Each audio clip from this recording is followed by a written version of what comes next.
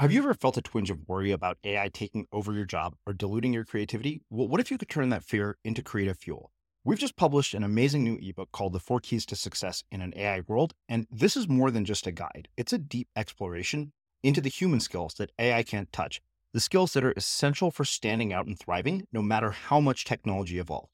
We're talking about real differentiators here, like creativity, emotional intelligence, critical thinking, and much more. Inside, you'll find actionable insights and strategies to develop these skills, whether you're a creative person, a business person, or just simply someone who loves personal development. This isn't a story about tech taking over. It's a story of human creativity thriving alongside AI. Picture this, AI as your creative co-pilot, not just as a tool, but a collaborator that enhances your unique human skills. The 4 Keys ebook will show you exactly how to do that and view AI in a new way that empowers you instead of overshadows you. Transform your creative potential today. Head over to unmistakablecreative.com/4keys. Use the number 4, KEYS. That's unmistakablecreative.com/4keys and download your free copy.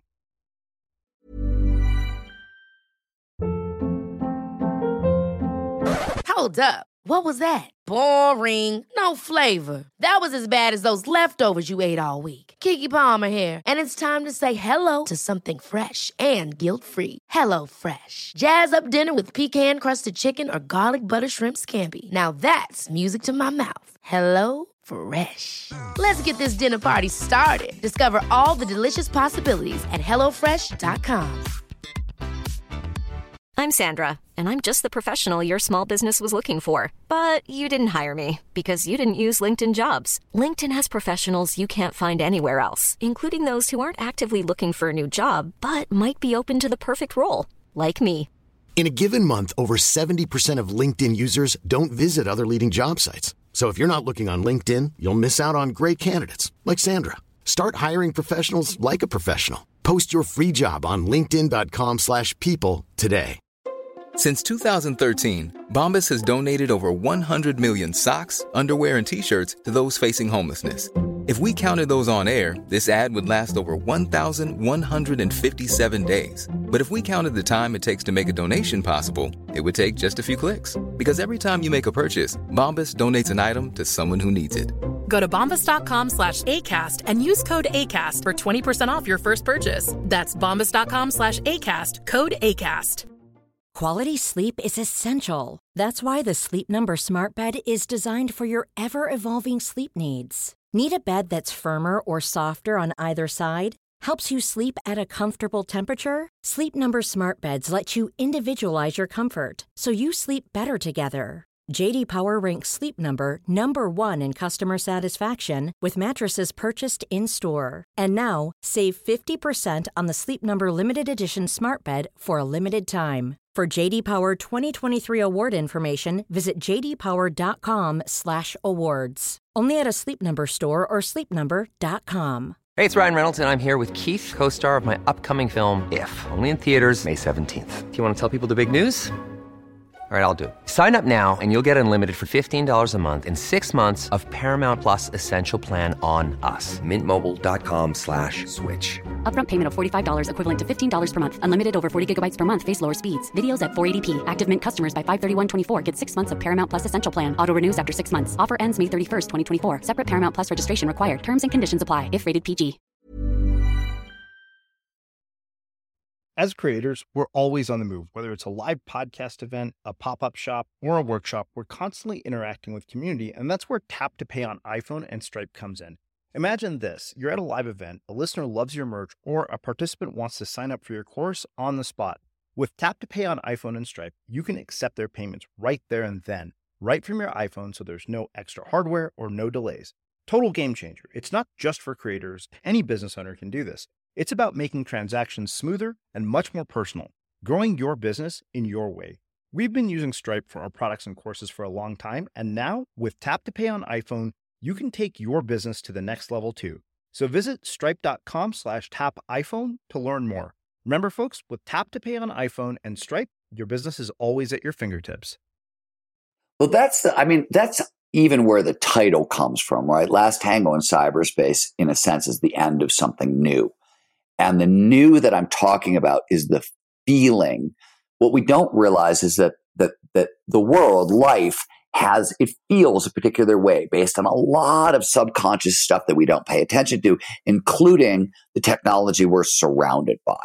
And I'll give you the example I always like to give, and we sort of started here, is if you are old enough to have watched the internet emerge, there was a period between like 1993, 94, and I helped start BuzzNet, which was one of the first online magazines. So I was in San Francisco. I was working on some stuff for this right at the beginning.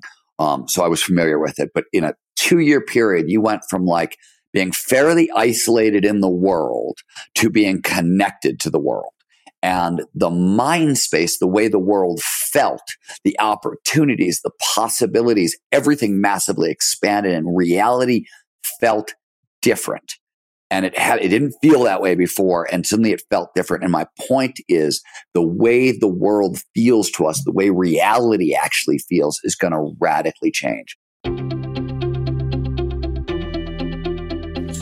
I'm Srini Rao, and this is the Unmistakable Creative Podcast, where you get a window into the stories and insights of the most innovative and creative minds who've started movements, built thriving businesses, written best-selling books, and created insanely interesting art. For more, check out our 500-episode archive at unmistakablecreative.com.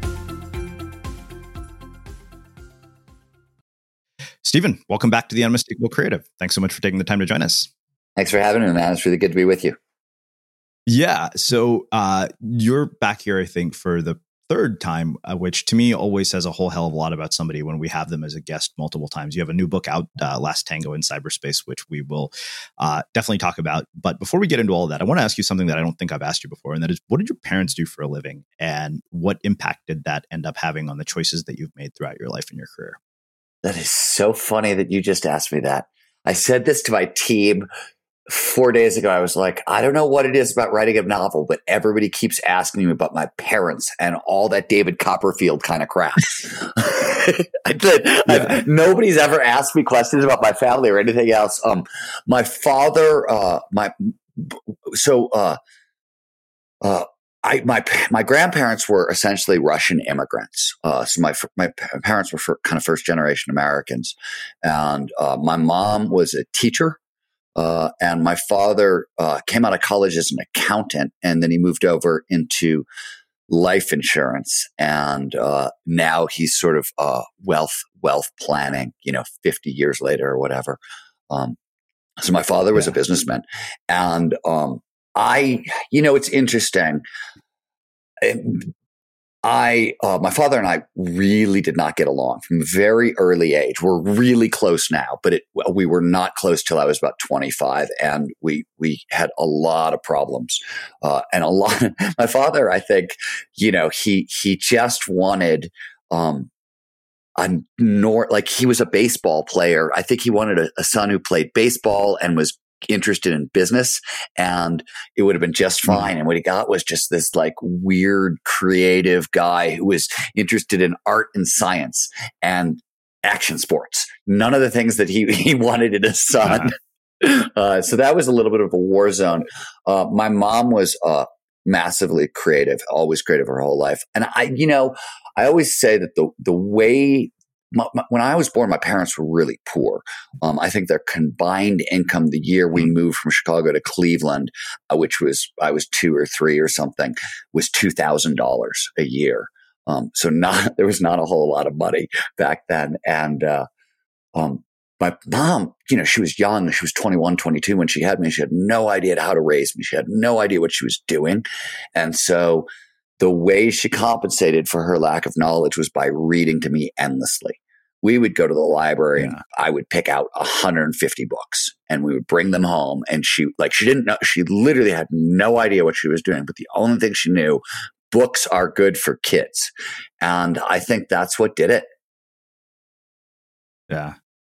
What changed with your dad for you guys to finally get past, the sort of tension that you had? And also, being from an immigrant family, what kinds of messages did they give you about careers? Particularly because, you mentioned you were poor. And I know that in our last conversation, you talked about the fact that one of the 3 fail points for most people who are aspiring to be creatives and make a career out of being creative was the fact that you do have to endure poverty for some period of time. Yeah, it's I always say the first impossible that most people achieve, right? When you in a small I impossible, not capital I impossible, but the first like, oh my God, I like is as a creative, especially, it's how do you get paid for being creative, right? That's the first mountain you always have to climb, and it is an impossible mountain. It is an incredibly difficult mountain, and everybody's got to climb their own mountain because there's no real roadmap. So that's tricky. What happened with my father was interesting. So what happened with my father is Michael Jordan happened, believe it or not. So I was a bartender out of college and through grad school and whatever. And I think this was in the year between college and grad school, and the Chicago Bulls, both of us were from Chicago, were in the finals. And I want to say it was the second time the Chicago Bulls were in the finals. Now, I had never even seen a basketball game almost in my entire life, like had zero interest in basketball, but was tending bar at this bar.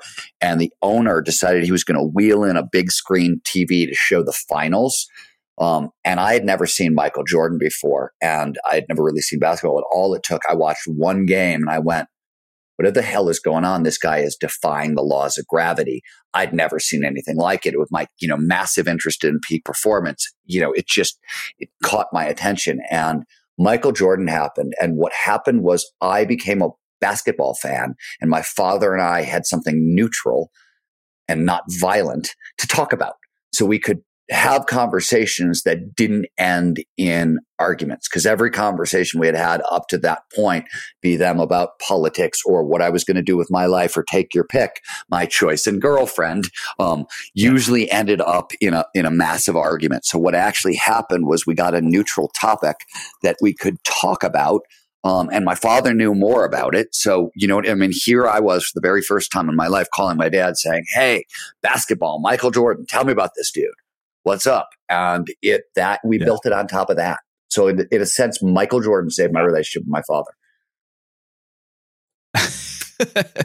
Well, that's amazing. And did the past just sort of get masked by the fact that, you have this one thing that you could rebuild on? Like, what happens to all the drama from the past? Well, so, one is I started to grow up and I started to understand how young my father was when he had me, and that like the person I was having problems with as a dad growing up, was suddenly I was, in my late 20s, early 30s, at sort of the same, that the same eras that my father and I started having problems. And I also my father's got a bad temper, and I have my father's temper. And I've had to learn to really control kind of the anger and the rage and the frustration and the way that builds up in me. And I knew he was dealing with the same stuff with less tools and just as much fear and, all that stuff. So I started to get a little wiser in perspective, and I started to realize, hey, wait a minute. First of all, in a lot of this, I was the asshole. And here was a guy just doing everything he possibly could to do his best. And I was making it incredibly difficult. And that's the other thing. I was beyond wild as a kid. I was a kid that other parents warned their kids not to play with. My 6th grade teacher told me I wouldn't live to see 30. I was wild. And the friends I had were even wilder. And, by the time I was in my late 20s, a lot of those people had been killed one way or another. And you started, or they were in jail, or they were other bad thing happened. And you start to see, oh, wait a minute. My father used to say, little choices add up and it all matters. And I came to realize he's really, really right, but it's almost impossible to see that at the time. The other thing is I got the hell out of Cleveland, Ohio, and I was just a weird punk rock kid in Ohio in the 70s, 80s and early 90s. And people don't think about this anymore. And this is something that's actually a lot in Last Tango in Cyberspace, right? Is the fact that the internet and MTV and cable TV, it made it safe to be a weirdo in the suburbs, or to be a weirdo, in smaller towns, or to be, outside of a handful of urban cities. It was not safe. I was in a fight every day from the time I was 13 or 14 to the time I was 17 or something. There was a lot just for having weird hair and earrings. So there was getting out of Ohio was huge, right? That mattered as well. So I think it was a lot of those things. And, my parents were Russian Jews, basically. So like the big battle, was often over girlfriends and what religion they were. And I was an agnostic atheist, you know what I mean? And I never understood any of that. It turns out that eventually went away also as well. Like they got over a lot of those as time passed. Those kind of early prejudices that they sort of came into life with started to evolve also. Wow.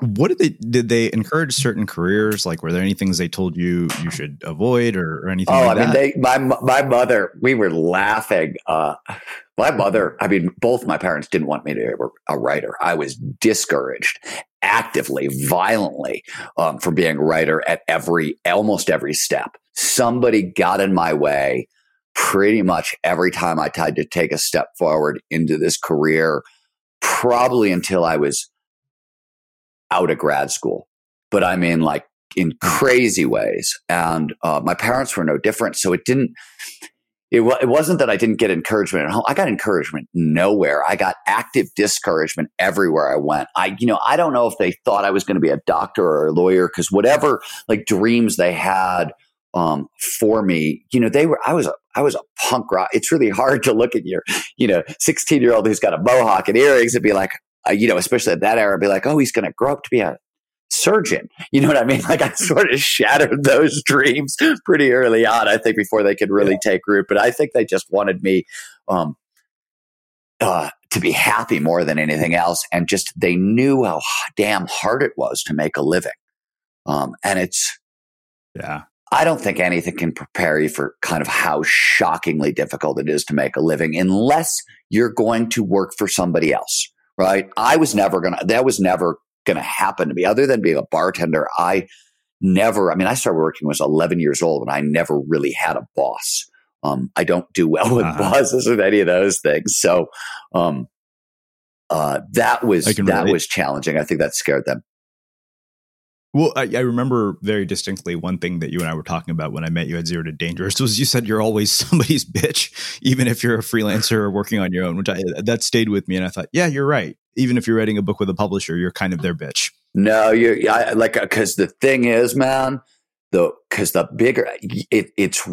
biggest transition is the first, you usually make your name as a creative with developing a style, right? That's first level. Level 2 is that your style gets you known enough that you get hired by bigger names, be it whatever industry, and then you're really working for somebody else, right? And they don't want you to be creative. They don't want the very thing that got you there. They want you to do their thing really, really well. And then if you actually get forth from that one, well, suddenly you have an audience. And that's a totally different thing, right? My novel's a really great example. I've got an incredibly devoted audience and fan base who love me and love reading about disruptive technology and love reading about peak performance. But suddenly I read a novel and some of them are really fired up and others are like, what are you doing, man? What the hell is this? Yeah. Yeah, I mean, like in the spirit of transparency, like I think the books that I related to more were your peak performance books, like Rise and Stealing Fire, and I was like, oh, this is a really interesting departure. Granted, I'm like, yeah, I kind of, when you told me what the book coming after this was, I was like, yeah, honestly, I'm kind of looking forward to that one more, because I'm a weirdo who doesn't read a lot of nonfiction. So it was, one of those things where it's like, okay, you know what, I want to read this so I can have a conversation with you about it. But you'll hopefully, let's talk about that for half a second, only because I think there's something that a lot of the kind of high performance, entrepreneurial minded, even creative minded folks who a lot of your listeners don't read fiction. And the thing about it is it's a mistake. It's a mistake for two reasons. Reason one is if you're really, really, really going to learn and become a lifelong learner, you have to get comfortable reading things you don't always understand. And fiction readers get that very early on. They're like, oh, there's stuff going on in the plot that might be atmospheric, that might be whatever, or might not be revealed till later, and I'm going to be confused along the way. So they learn to handle a certain level of discomfort. And I think a lot of readers today get to the point where they're like, I'm not quite sure what's going on, and they get uncomfortable with it. And that's really, I mean, it's problematic. First of all, because for fiction reading, but it's really problematic as you get deeper and deeper into subjects, because you're going to be reading over your head a lot. The second thing is, nonfiction is fantastic for facts. It's great for facts. It's really, there's no denser learning available than a nonfiction book, and nobody's a bigger fan. But what is really hard to get from a nonfiction book that you automatically get from good novels is perspective. And that perspective shift. And the reason is, with nonfiction, your ego never goes away as you read the book. Your prefrontal cortex is sort of activated. You're thinking as you know what I mean? With fiction, stories slip past the ego. They literally do. Like, the narrative kind of weaves its way. That's how it's so easy to get lost in a movie or in a television show or a good book. And what's happening is you're literally sneaking past the ego. So the information is sort of getting in at a deeper level, and it causes a big shift. You get empathy for characters. You get a whole bunch of stuff that you can't get from nonfiction really very easily. It's very, very difficult to do it with nonfiction. And that's something that, I think is incredibly valuable, especially as a creative thinker. You need to have your head kicked sideways, and you need to be forced into seeing things from other perspectives. And I think it makes me a much kind of wiser, smarter, better thinker as a result. So for me, it's 3 nonfiction books, 1 fiction book, 3 nonfiction books, 1 fiction book. And that's how I always do it. I will follow that advice given your track record with your books. So speaking of which, before we get into Last Tango, what in the world prompted your whole interest in peak performance, and when did the whole action sports thing begin? Well, I tell this story a lot. And so I apologize if some of your listeners have heard me tell this story before. I will. It's funny that you haven't heard it, considering how well we know each other at this point. But I became a journalist in the early 1990s, and I was never really around other journalists, by the way. I was in San Francisco at this time, but I had never really been around real journalists. I was sort of figuring it out. And the one thing I figured out early on is, oh, wow, it's really competitive here, and you have to exploit your curiosities. And the things I was one of the things I'd always been an action sport athlete. I was a skater. I was a skier. I was a windsurfer, and then I became a surfer. So I was deeply interested. I just wasn't very good. But action sports were starting right there. So the X Games was happening, the Gravity Games. And if you could surf and ride, or ride and rock climb, or ride and snowboard, or whatever, there was work. And I couldn't do any of those things particularly well, but I was desperate for work, and I was really curious. And so I basically lied to my editors, telling them I was much better than I really was. And I was lucky enough to spend the better portion of a decade chasing professional athletes, mostly back then extreme, or what became action adventure sport athletes around mountains. And I broke everything because I wasn't a professional athlete. And I'm chasing professional athletes. And there was this thing, especially, this was such a rowdy, irreverent, punk rock, insane group of people. Like, I always say that, like, my childhood compared to, like, go to a party with, like, professional extreme athletes who are in their 20s. Like, it's you've never seen anything so wild. Like, because these people their risk tolerances are so through the roof. You have no idea what goes on in the name of fun. And, I was chasing these guys around mountains. So I broke, I think by the time the grand total right now is like 83 different things between, 83 serious injuries total in my life. And I think 60 or 70 of them happened in that 10-year period, like 70, I think it was 73. I tried to count recently, broken bones and whatever. And that meant I would take a lot of time off. So what would happen is I would snap this or that, and I would have to take 4 or 5 months off, 3 months off or whatever. And then I'd come back, and the progress I saw didn't make any sense. It was leaps and bounds kind of stuff. It was like stuff that was absolutely impossible, never been done, never going to be done. Human beings will die if we try to do this. It wasn't just being done, it was being iterated upon. And this caught my attention. I was like, oh my God, these guys are not only doing the impossible, they're doing it on a regular basis. And one thing that caught my attention is I knew these people. These were like punk rock, rowdy, irreverent folks without a lot of natural advantages. A lot of them didn't have a ton of education. A lot of them came from really broken homes. A lot of them had almost no money. And yet here they were on a regular basis, extending the bounds of what was possible for our species. So that one, what the hell am I looking at? What is going on? And it didn't make, even back then, to the journalists who were covering it, what was changing year to year, season to season, a rate of change that sports progression is slow and it's steady and it's not supposed to start going exponential. And that's what was going on. So what the hell, where was this coming from? And that, by the time that led me into flow, I was curious. I was fascinated. I wanted to understand what was going on. And I was curious in every domain.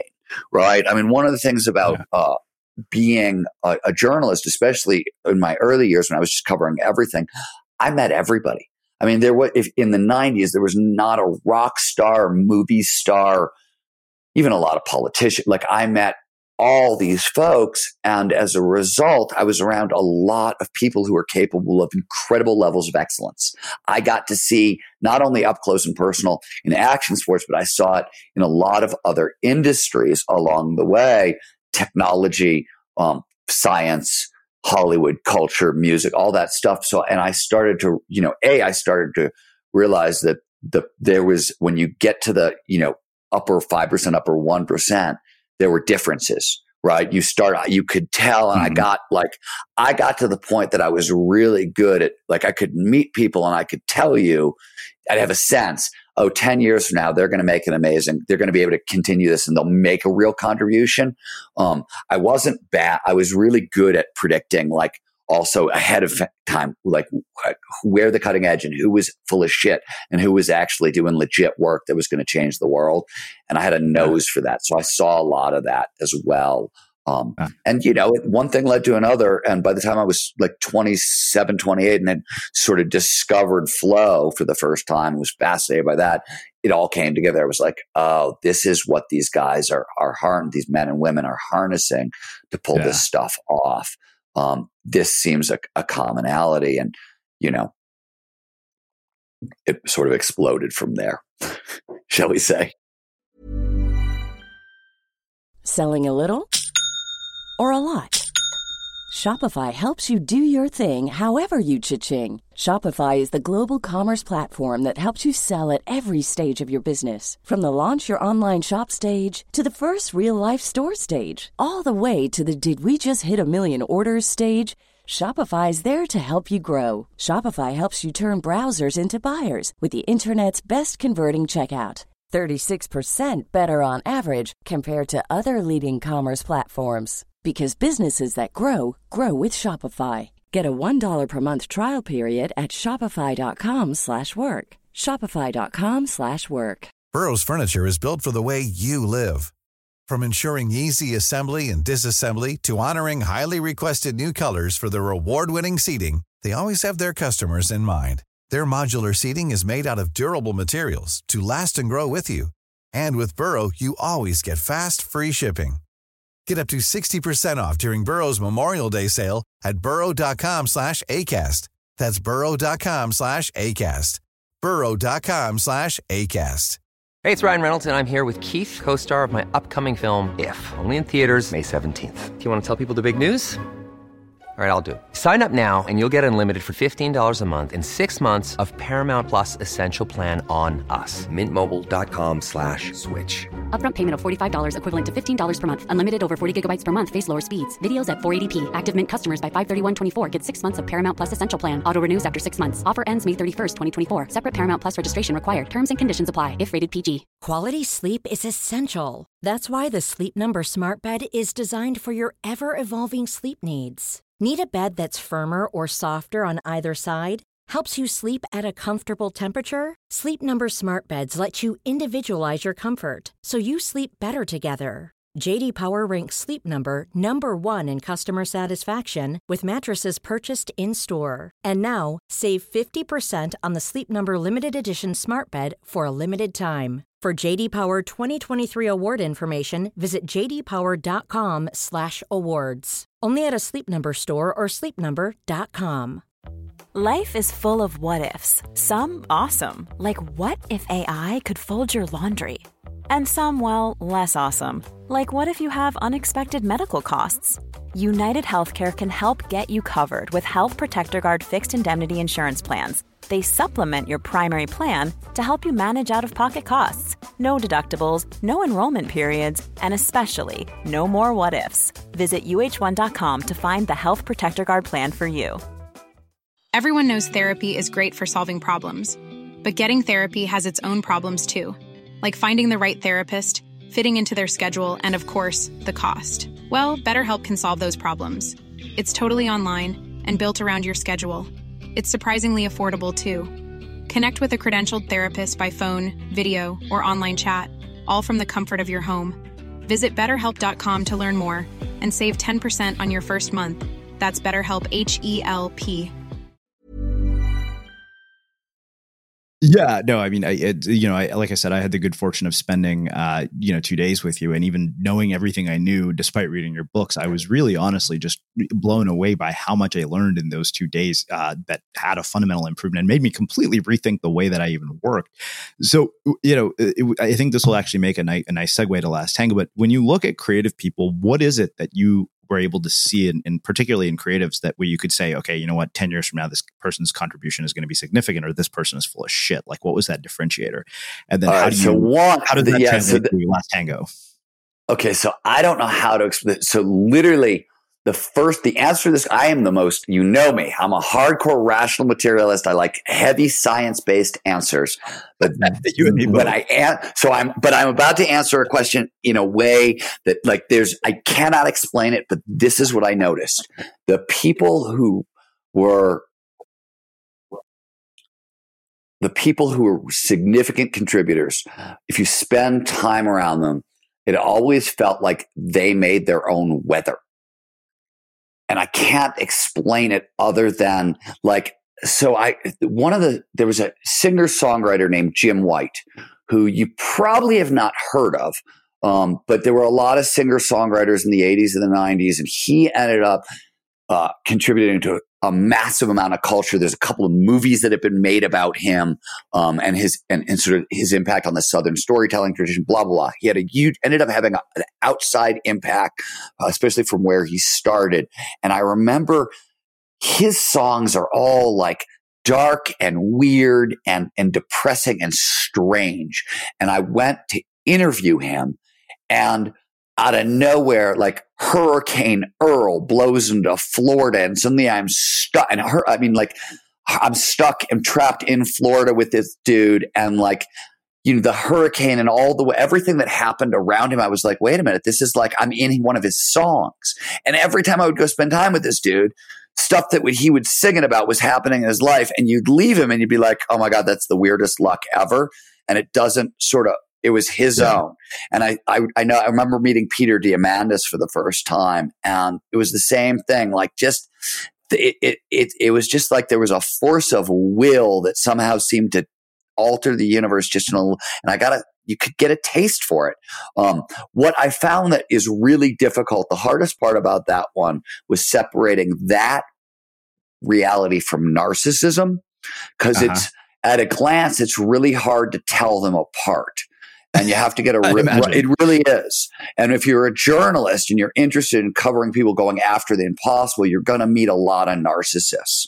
And so you have to be able to tell who's just a lying motherfucker from like who's legit. And that's still a tricky skill set. But that's the one that was hard. But it's a weird answer, but that's sort of my answer. They made their own weather.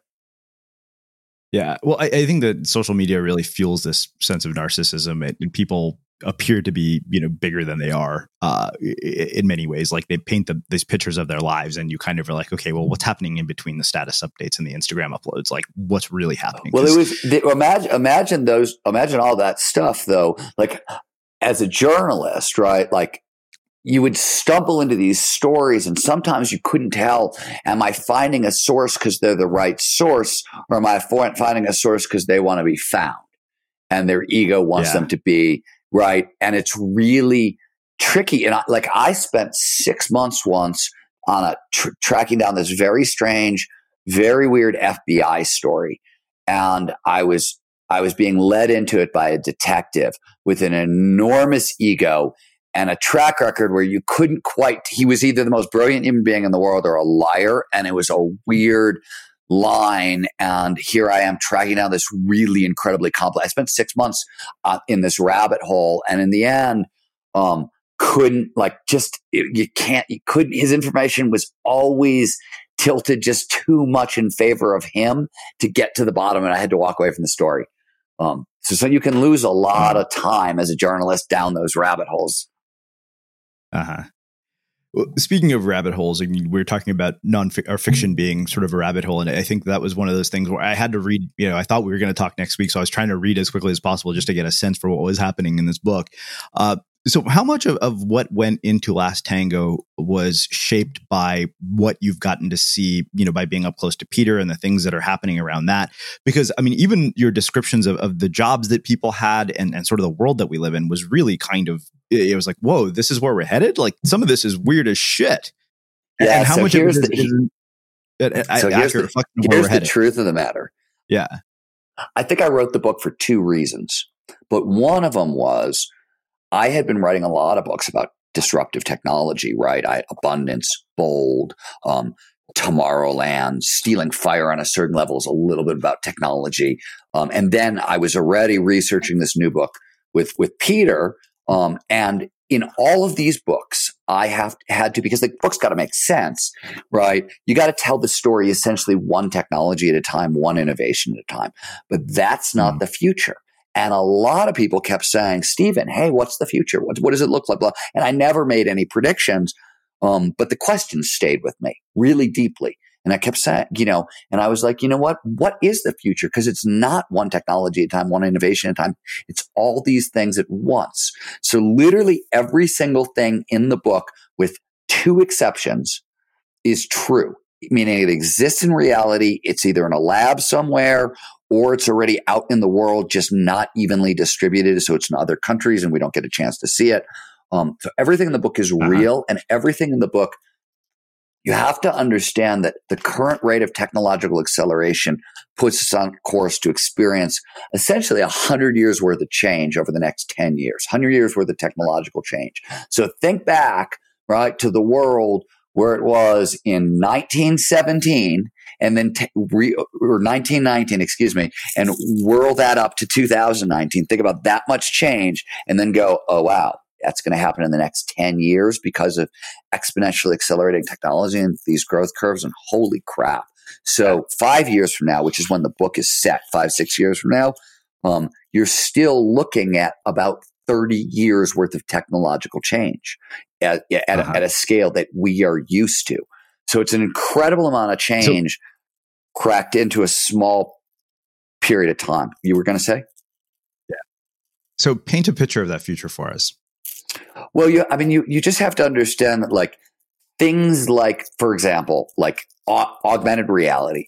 Augmented reality is going to start, hitting the world hard this year. Same thing with virtual reality, but augmented they're building an information layer between where we are now and regular reality. Like, you're going to walk down the street in New York, you're going to be able to put on your smart glasses, and it's everything from the building's history, or to a custom designed tour guide of this city, to things that pop out at you if you're hungry and your favorite food is Chinese food. Suddenly all the Chinese food restaurants are going to start glowing on the street, kind of thing. Is that level of personalization. It's that's coming in the next year or two. So this is an entire new layer of reality that doesn't exist. That's going to start showing up in the next year or two. Is just one example of things that are changing. Artificial intelligence is sort of the biggest example. Autonomous cars are rolling out on our streets this year. Every major car company has an autonomous division. This autonomous taxis, autonomous Ubers. We're going to have flying cars. The first flying cars are slated to hit streets by 2023. Blockchain is getting woven through pretty much of all of our major utilities. Things along those lines. Yeah. These are all changing really, really rapidly. Yeah. I think the thing that struck me most was just how this fundamentally shifts human dynamics and human interaction. When I was going through the book, I was like, whoa, these are very strange things that we like. Somebody has a job called an empathy tracker, which I thought was the strangest thing. So explain to me how all of this is going to impact human relationships, because I think that to me is really kind of, we've seen sort of the dark side of how this is affecting us when it comes to social media, right? Where we're connected yet isolated, and you have all sorts of problems that have arisen from this. As somebody who studies flow, that it's just caused all sorts of attention problems. I mean, you and I were talking about the fact that you're on Facebook like once a month. And my thought was, well, Steven Kotler, New York Times bestselling author, was on Facebook once a month. I think I'm good with not spending any time on it. So explain to me how this is going to shape human behavior and human relationships. Well, that's even where the title comes from, right? Last Tango in Cyberspace, in a sense, is the end of something new. And the new that I'm talking about is the feeling. What we don't realize is that the world, life, it feels a particular way based on a lot of subconscious stuff that we don't pay attention to, including the technology we're surrounded by.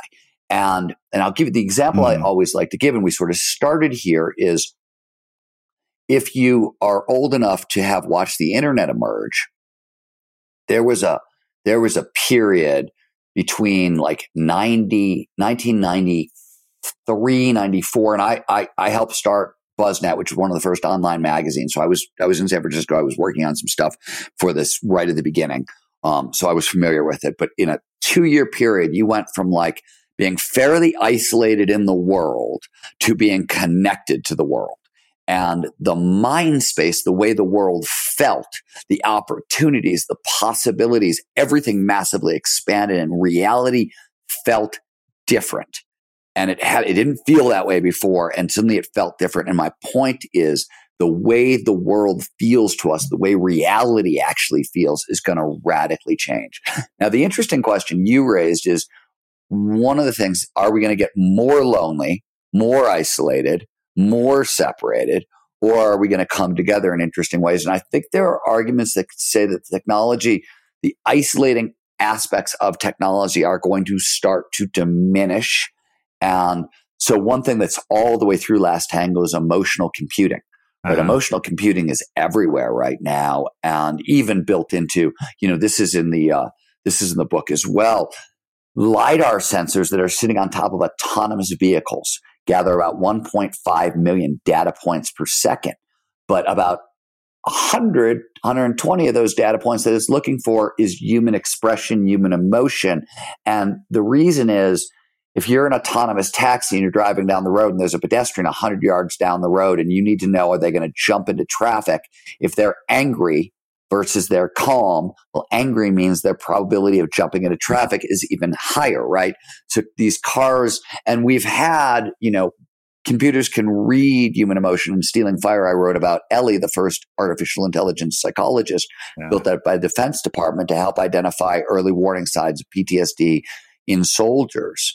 And, that was 5 years ago, and Ellie could already, she was diagnosing early warning signs of PTSD and depression, I think at 81% accuracy, better than psychologists and social workers. And this was 5 years ago, right? So that capability is being built into everything, right now, which is interesting. So our computers, right, our AIs, our robots are getting more emotionally intelligent at the same time that we're moving into a VR world that is going to come complete with haptics and avatars and a lot of things that make us, really feel present in these worlds. And you can now sort of feel touch in these worlds. David Eagleman, Stanford neuroscientist, good friend of mine, has built a device that turns sound into touch, and he's building it. It's sort of like a kinder, gentler cochlear implant for the deaf, and but it's being also used by Philip Rosedale inside of Philip Rosedale built Second Life, the first virtual world, and he's got a new one called High Fidelity. And David Eagleman built a haptic vest. So you go into, and this is just right now, you go into VR world, it's raining in VR, you feel the raindrops on the vest, right? That's where we are right now. There's an entire field. I mean, the field of dildonics, which is exactly what you would think it is. It sounds exactly like what it is, has been around since the 80s. And, sex and porn has driven every technology forward. And this VR is going to be no different. But so what you're going to get out of this is ways to transmit very intimate sensations through the internet, right? Like that's what's coming. And I mean, through virtual reality, this is in the next 5 years, this stuff is here. So will it make us more lonely? Yeah. Will it bring us together? I don't know. I don't know what the answer is, but I do know that it's going to change the way reality feels.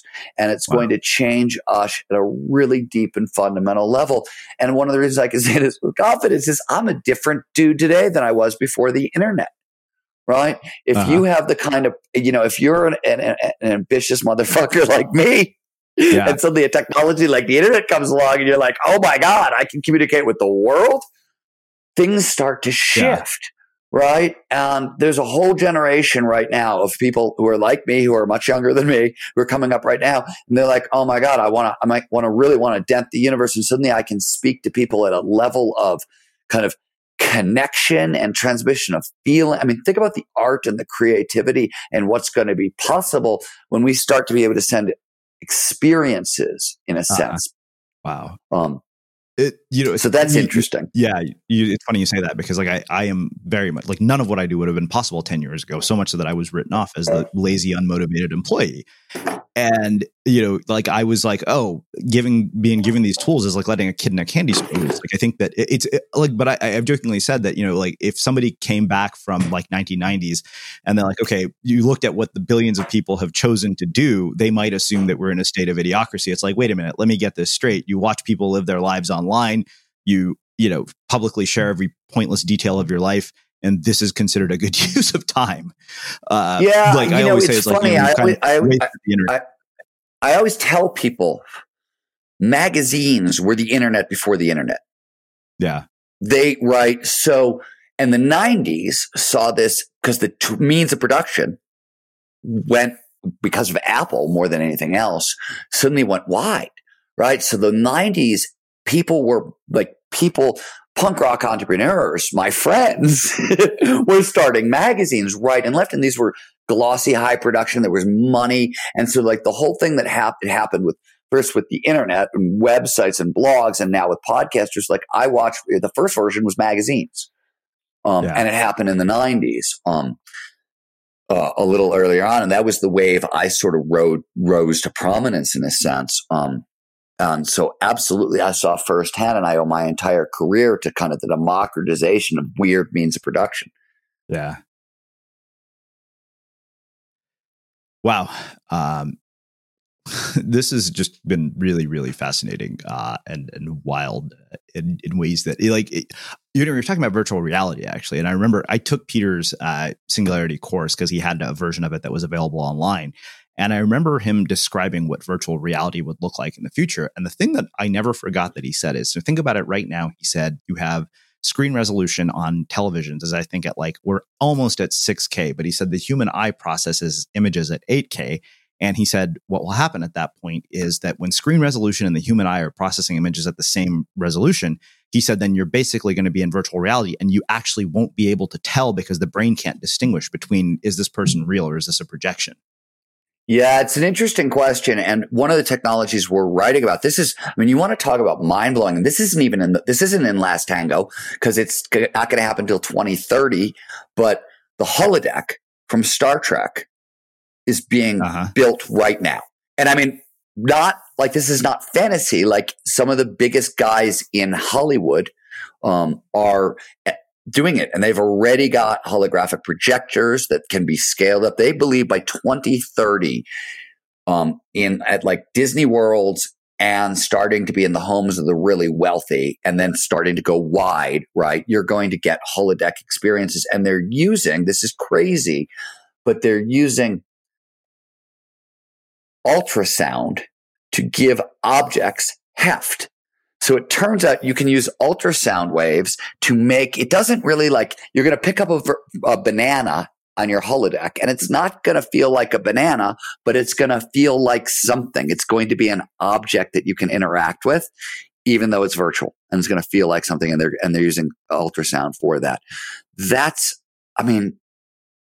Okay. By 2030, I can create, Westworld. I mean, like what? Yeah. Wow. This has been really, really amazing and thought provoking, and makes me want to go back and reread the book a second time because I think I read it a bit too fast just to prep for our conversation. One, of course, final question for you, which is how we finish all of our interviews. What do you think it is that makes somebody or something unmistakable?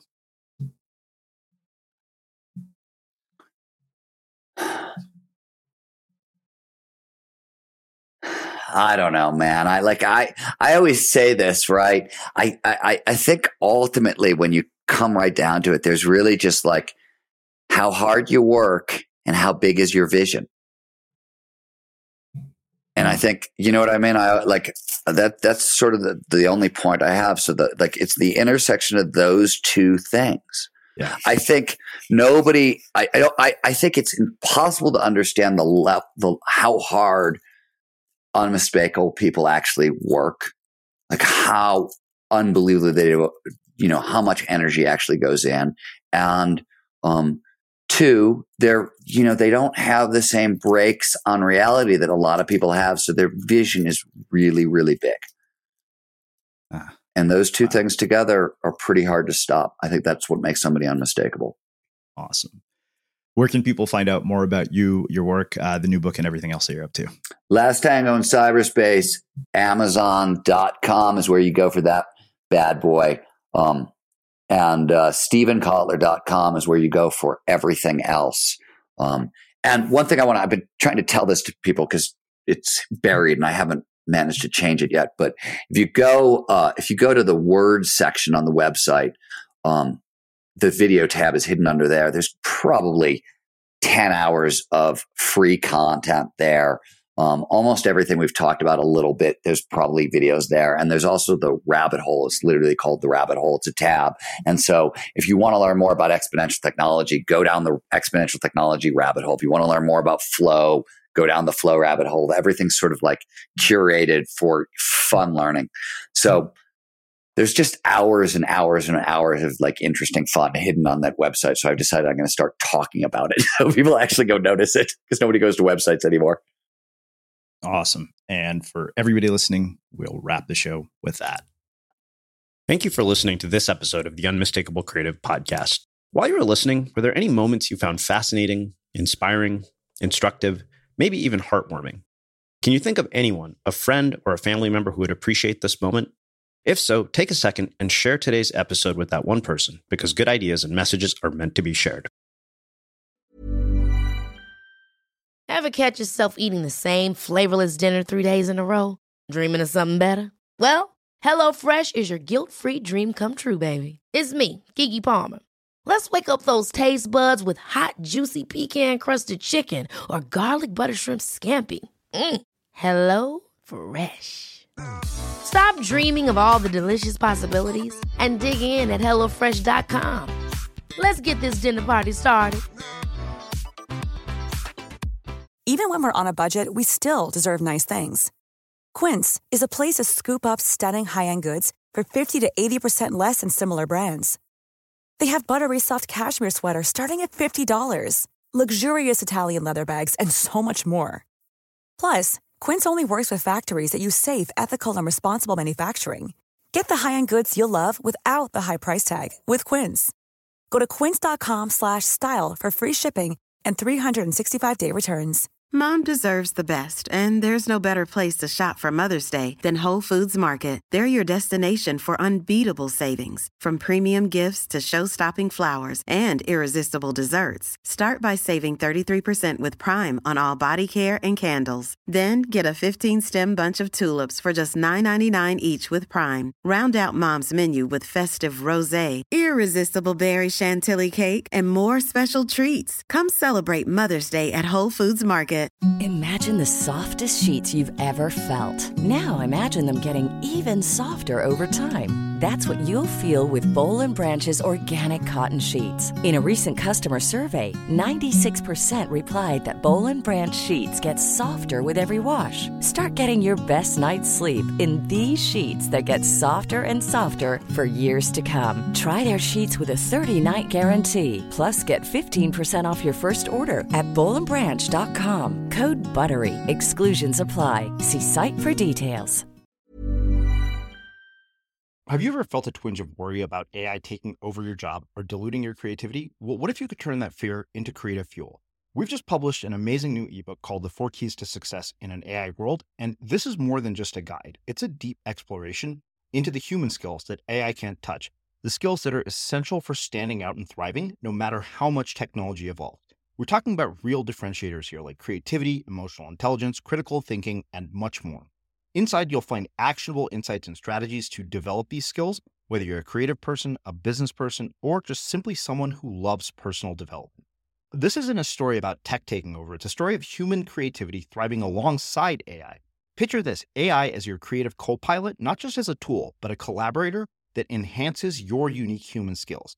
The 4 Keys ebook will show you exactly how to do that and view AI in a new way that empowers you instead of overshadows you.